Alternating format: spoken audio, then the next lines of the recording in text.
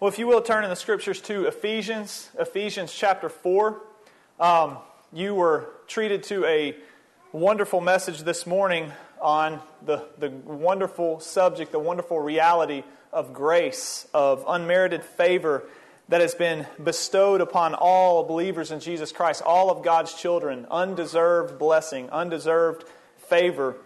And that is really what the first 3 chapters of Paul's letter to the Ephesians is all about. It's all about the spiritual blessings of the believer. Paul would start in verse 3 of the letter in what Brother Jimmy Barber would call an oratorio of praise. He would start it by saying, "Blessed be the God and Father of our Lord Jesus Christ, who hath blessed us with all spiritual blessings in heavenly places in Christ." And then Paul, like a machine gun, goes on for about 10 verses without stopping to take a breath before there's a period on just the innumerable, inestimable blessings that you have, believer in Jesus Christ, that you have been chosen by the God of all eternity in Christ. You have been chosen by God the Father in Christ. You've been chosen to adoption. So this God, this great triune God, you, believer, can call this God Father. You can call Him Father. You can call Him Abba, Father. So we have all of these spiritual blessings in Christ Jesus. This grace, and more grace. And so I actually quoted Brother Zach today in my message this morning. Then I saw that he said the same thing. This grace, these doctrines, properly taught and properly understood, will not make us lazy. They will not make us lazy. And so the last half of Ephesians, the back half of Ephesians, is now the Christian's duty, the Christian's walk. What is, because of these realities, because of these spiritual blessings in Christ that have been given to all of God's children, now what? Now, what is our duty? How are we to live? How are we to walk? And so this is where I want to focus today. I'll title the message, The Christian Walk. The Christian Walk. And I'll read Ephesians chapter 4, verses 1 through 6. Paul writes, "I therefore, the prisoner of the Lord, beseech you that ye walk worthy of the vocation wherewith ye are called, with all lowliness and meekness, with longsuffering, forbearing one another in love, endeavoring to keep the unity of the Spirit in the bond of peace. There is one body and one Spirit, even as ye are called in one hope of your calling, one Lord, one faith, one baptism, one God and Father of all, who is above all and through all and in you all." Praise God for His Word, His inspired, inerrant Word. So, everybody here has some sort of vocation or calling. We have a lawyer here. We have a whatever John is now. We have a minister of the gospel. We have homemakers. We have IT, not nerds, professionals, IT professionals. We have warehouse workers, logistic people. We have also pickup and delivery managers. We have all sorts of different vocations, different callings that we have in life. Yet, for a believer in Jesus Christ, we are all unified by one calling, and that is the calling of the Christian. That is a calling. Christian simply means, brothers and sisters, kids, Christian means follower of Christ. That is what a Christian is. And so this is what binds us together. We have a calling as a Christian to live in this way, and what Paul tells us. This calling that we have been called to is what is called an effectual calling. God calls you out of darkness into His marvelous light. This is a calling that we know that we could not get on our own because we are by nature damned. We are by nature dead in sins. We are dead in trespasses and sins. And so this calling is a divine calling. You're saved by a holy calling that Paul would say. So this calling is effectual, that we are called to as Christians. You know, I love how Paul opens this. He considers himself a prisoner of the Lord, somebody who is bound and captive by the Lord. Now, Paul actually was in prison when he wrote this letter. This is what is known as one of the prison epistles, along with Colossians and Philippians and Philemon, I believe, are known as the prison epistles. Paul is writing this letter to, yes, the saints at Ephesus and to probably other local congregations there at that time as well. But as we know, the Bible is alive today. It is the living Word of God. So this letter from thousands of years ago is actually to Grace Chapel Primitive Baptist Church in October of 2023 today. So he is a prisoner of the Lord. Naturally, he was in prison, but I love this though, that he is also, he who once was a hater of Christians and a persecutor of Christians is now, he who used to hold Christians captive is now held captive by Jesus Christ. This is the Paul that is writing. And this is something that he is beseeching the saints to. I'm imploring you. I'm begging you. I'm exhorting you to this. This is not just, well, you really ought to consider this, maybe live this way. No. I'm beseeching you to live in this way. And what is the way? What is the Christian walk? What is the Christian's calling? As a church of the Lord Jesus Christ and as individual Christians, what is this calling? Well, he says it in verse 2, with all lowliness and meekness, with long-suffering, forbearing one another in love. So the Christian walk is a walk that is encompassed. It is rooted and founded in humility. In humility. Really, these long-suffering, meekness, lowliness, forbearing one another in love, they're really all very close words, close meanings with humility. They define humility. One man said that he considers humility to be the foundational Christian virtue. And it is good to be reminded, we need to be reminded that God really does hate pride and God loves humility. God resists the proud, James would say. That means He turns His back on the proud. You ever struggle with pride? Yes. Do we struggle with pride? Thinking too highly of ourselves? Just thinking of ourselves too much? God resists the proud, but He gives, what's the word? Grace to the humble. And so that is the foundational, this is what encompasses the Christian walk, is one that is founded in humility. And for a church, this letter was written to a local church.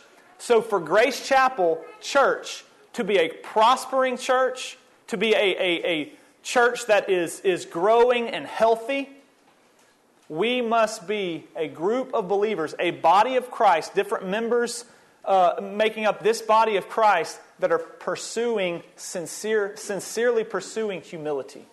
We must be pursuing humility. Think of the one another passages in Scripture I know I've touched on before. There are at least 59 one another commands in Scripture. Forbear one another, forgive one another, comfort one another. Sometimes we have to rebuke one another, provoke one another to love and good works. To be a flourishing, truly healthy church, we need to be pursuing this type of humility, esteeming one another better than ourselves. So, what does he say? He gets specific with this humility. He says, with all lowliness. This is what I'm beseeching you to walk after. This is how you were supposed to live, Christian, in Ephesus and Christian here at Grace Chapel. With all lowliness. It simply means modesty.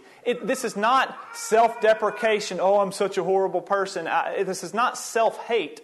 This is just simply having an honest opinion of yourself. This is simply realizing I'm a sinner.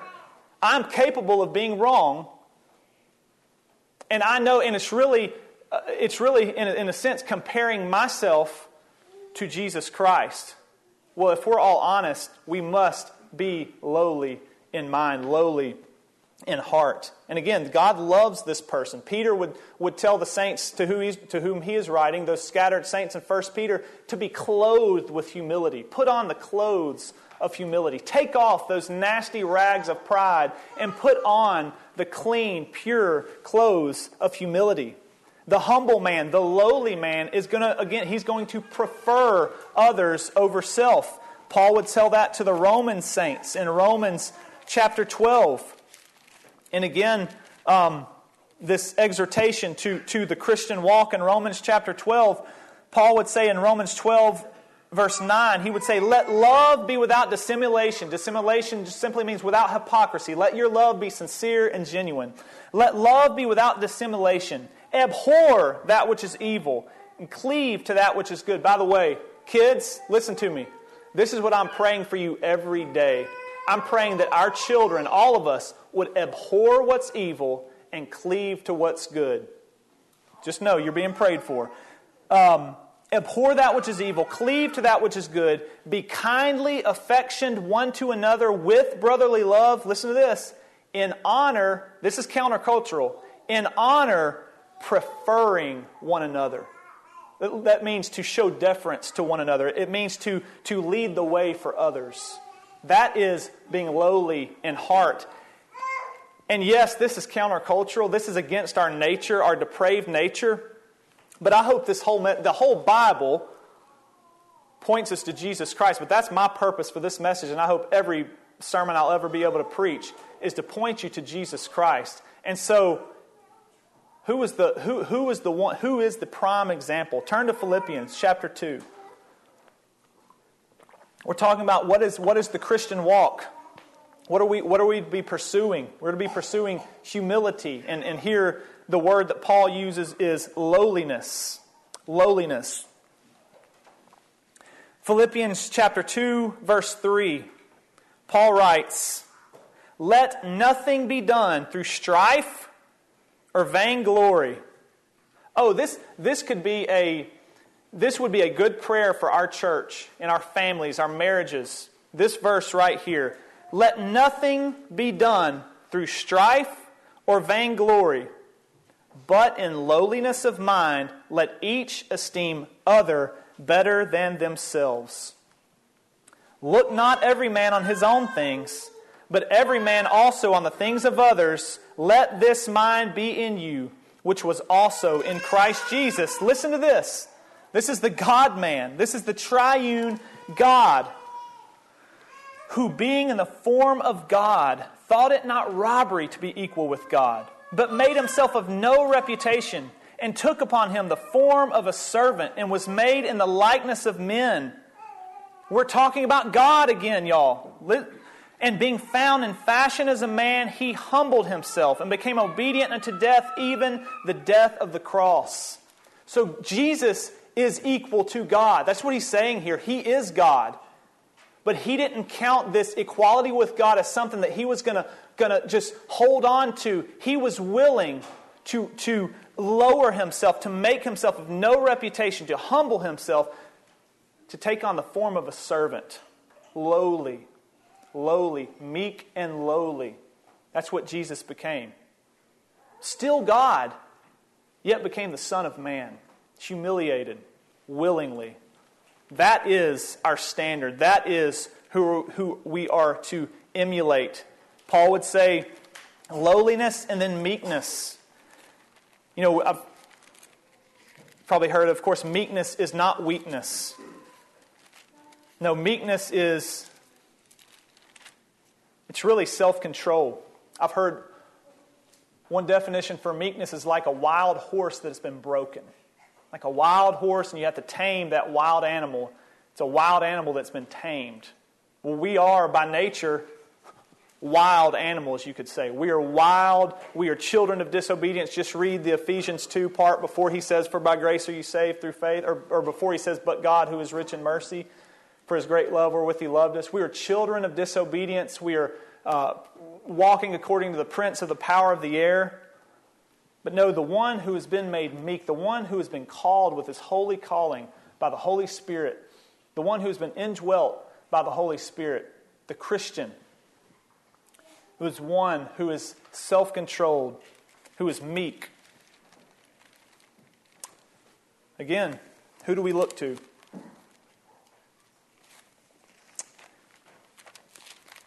And if you have a Bible, I want you, as the esteemed theologian Zach Guest would say, put your eyeballs on the page. Matthew chapter 11.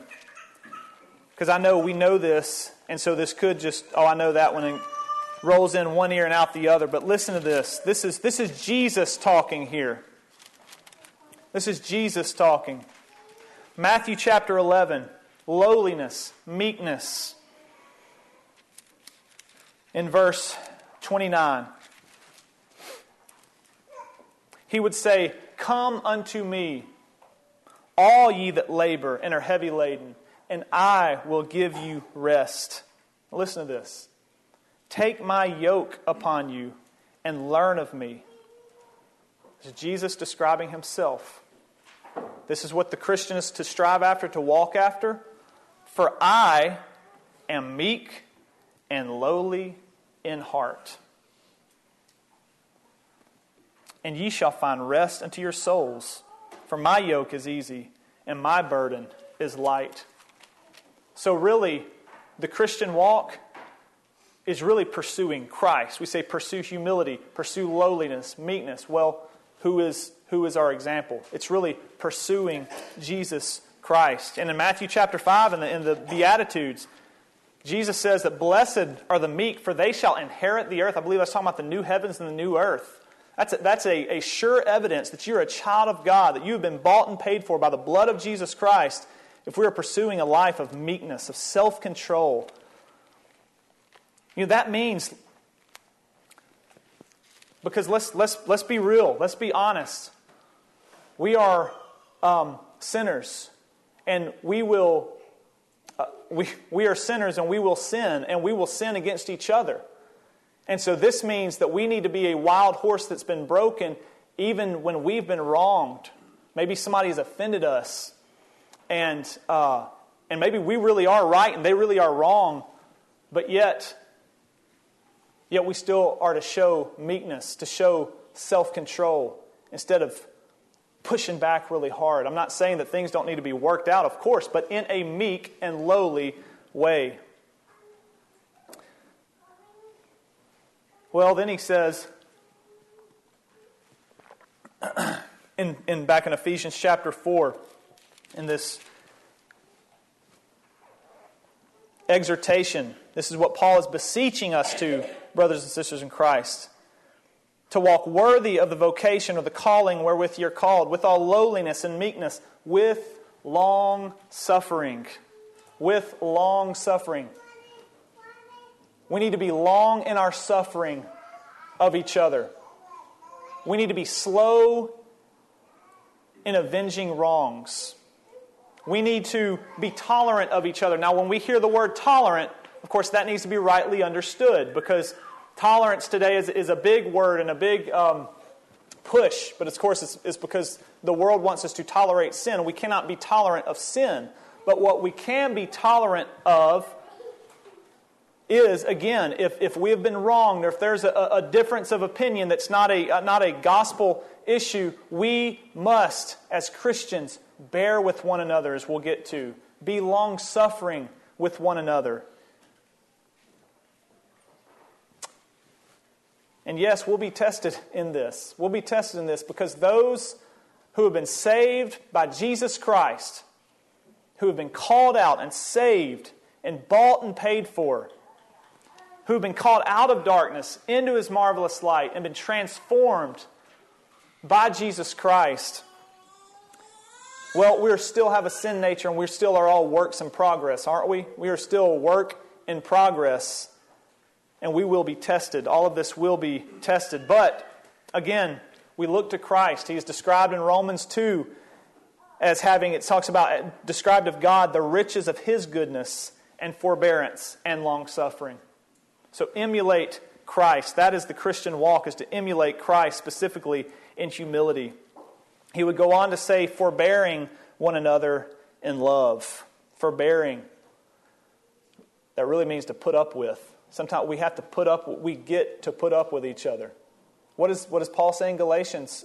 Bear ye one another's burdens, so fulfill the law of Christ. You know, when you think of bearing something, you're bearing something. Let's say Davis was dunking on somebody on the basketball court and he twists his ankle. when he can't walk anymore, that he needs a guy or maybe two guys on either side of him bearing him up and helping him walk to get to where he can get some help. That has the idea. We need to be able to pick up each other. We all are going to have weak moments. We all are going to have tragedy and trial that come into our lives. We have to be there for one another. That is the calling of the Christian, to forbear, to hold up, to bear with, to minister to each other. You know, you are all ministers. You are all, in a sense, ministers of the gospel. The word minister is a servant. We are all servants. Now, some obviously have different roles. We have different roles in that, but we are all ministers, and we are called to minister to each other. That is our calling as a Christian. So what is Paul saying here? Again, I therefore, the prisoner of the Lord, beseech you, I'm imploring you that you walk worthy of the vocation wherewith you're called, with all lowliness, meekness, with longsuffering, forbearing one another in love. Now, what is this pointing to? What does Paul desire to see these believers walking in? Endeavoring to keep the unity of the Spirit in the bond of peace. Paul wants to see unity or oneness. Oneness. Now, there's unity in a lot of ways, even today in this world. I mean, there had to be some unity, some oneness in planning this attack that happened a couple weeks ago. There had to be some real unity there. But of course, it was unity around some great evil. Well, this is a different kind of unity that Paul is talking about here. This is a different kind of oneness. And you know, this would have been especially relevant during this time that Paul is writing, during the time that there's a great long-standing prejudices between Jews and Gentiles, and some Jews thought to be a real believer, one must be physically circumcised. Yet, through Christ's grace-filled, grace and more grace-filled sacrifice, He has torn those walls away. And He has a people in every nation, every kindred, every tribe, and every tongue.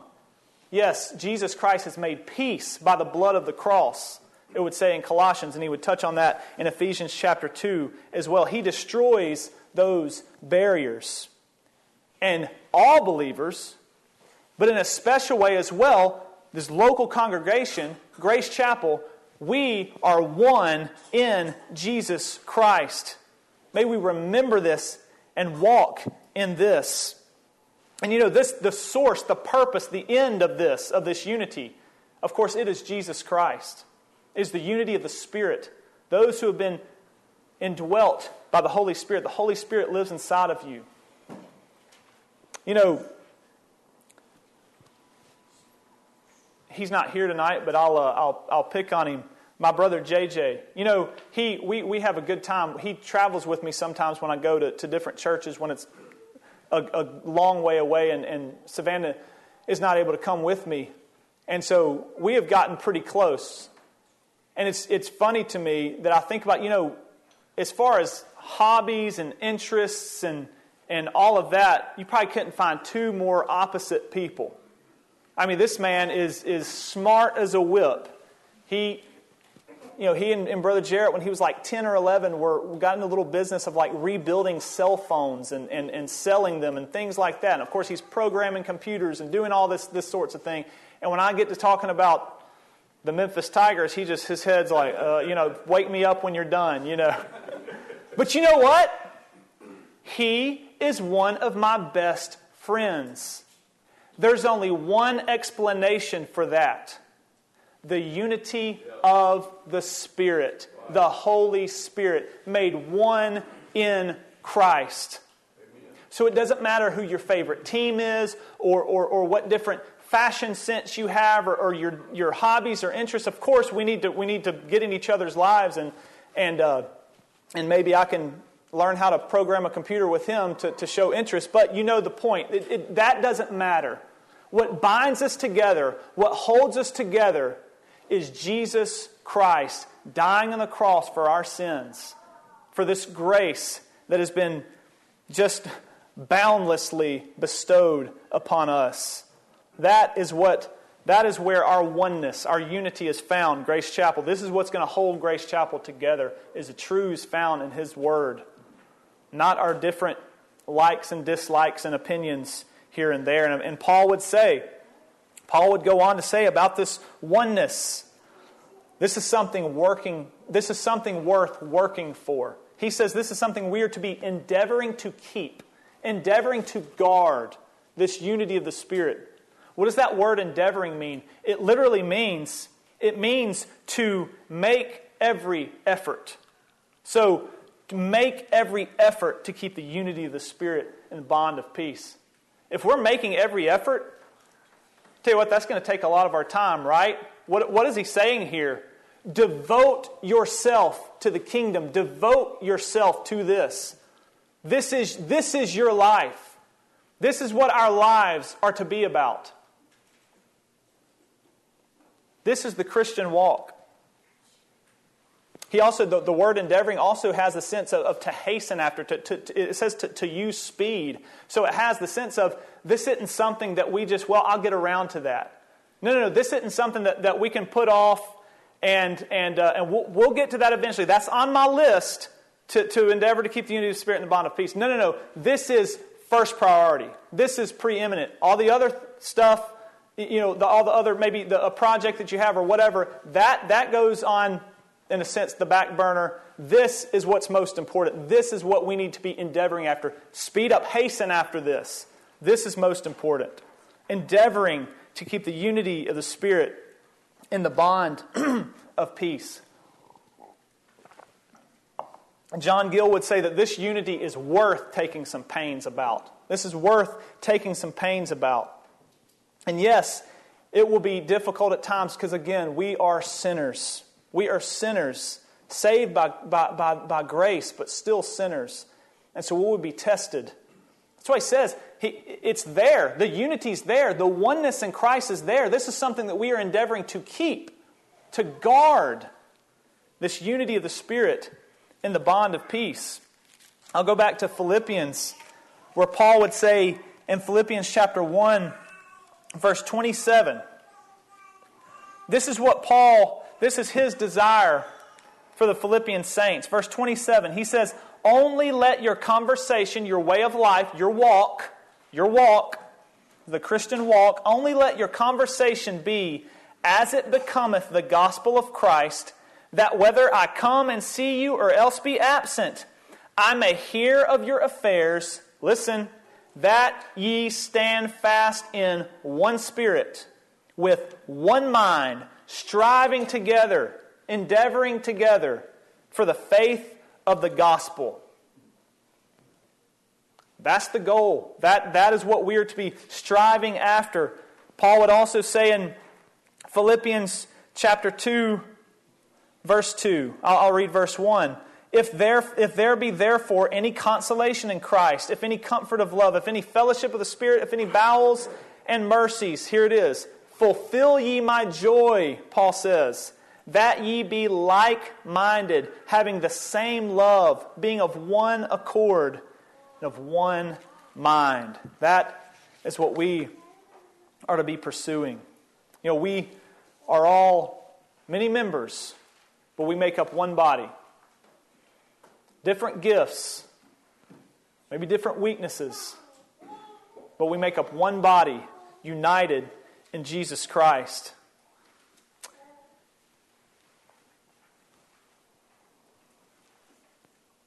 And then there are Christians and believers all across the world, different socioeconomic statuses and different ages. I've loved the message Wednesday night on the elderly. Different stages of life. Yet, one body, one Spirit, one hope of your calling, one Lord, the Kyrios, the supreme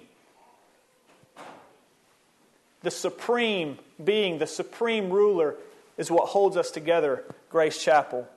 one faith. This is just the body of work that we have found in God's Word. One baptism that we as believers have been baptized to. One God and Father of all, who is above all and through all. I hope we're exhorted and rebuked if we need to be rebuked, but also encouraged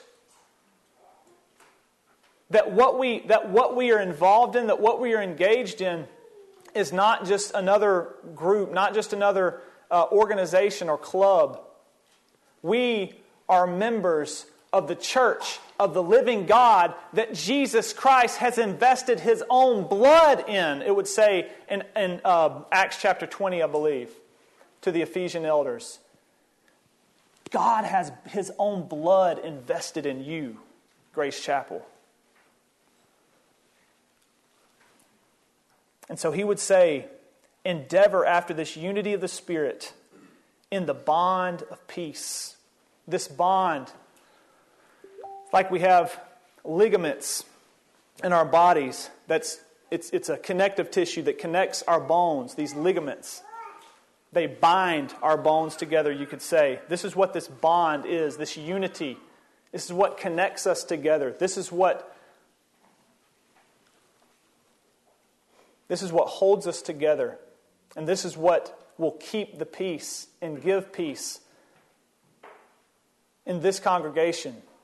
Is when we are pursuing this with humility, with lowliness, with meekness, with long-suffering, with forbearing one another, and striving after, hastening after, making every effort to guard this unity of the Spirit. And we, being many members, are one body. We have one Lord, who is the King of kings and the Lord of lords, and He reigns and rules today. And He is coming back one day. And so we live with joy. We live as triumphant in Jesus Christ, even as we strive for this and endeavor to keep this. This is the Christian walk. This is, again, countercultural. This is antithetical to what the world will tell you. What are you talking about? Lowliness of mind and meekness, with long-suffering, forbearing one another in love. What? What is that? So it's countercultural, but this is the walk of the victorious right here. I'll leave you with this from the hymn writer, Joseph Swain. You know this well. How sweet, how heavenly is the sight when those that love the Lord in one another's peace delight, and thus fulfill His word. When each can feel his brother's sigh. Oh man, can we feel our brother's, our sister's sigh? And with him bear apart. When sorrow flows from eye to eye, and joy from heart to heart. When free from envy, scorn, and pride, our wishes all above, each can his brother's failings hide and show a brother's love. When love in one delightful stream through every bosom flows, and union sweet and dear esteem, fond esteem, I think it says in our book, in every action glows. Love is the golden chain that binds, connects, that tissue, the happy souls above. And He is an heir of heaven who finds his bosom glow with love. That's the Christian walk. Let's go to the Lord in prayer. Heavenly Father God, I thank You for Your word. I thank You for Your grace, Your free, unmerited favor that You bestow upon worthless worms by nature, sinners, those who have transgressed against You, those we're like wild horses causing chaos, but yet You bind our hearts. You call us with a holy calling, and You call us to something greater. Lord, You have made us, it says in Ephesians 2, unto good works. You've created us unto good works. Lord, bless us as those who have been touched by Your grace. May we pursue this Christian walk. May we all cultivate hearts of humility, of esteeming each other, of lowliness of mind, of meekness, long-suffering, forbearing one another in love, endeavoring to keep the unity of the Spirit and the bond of peace. And all the while, how do we do that, Lord? May we look to Christ. May we look to emulate Jesus Christ. Lord, I pray if there's anyone here who's never made a profession of faith in Jesus Christ, Lord, would you call them? Would you bind them? Would you penetrate their heart? Write your law in their hearts. Lord, please do it for Jesus' sake. Amen.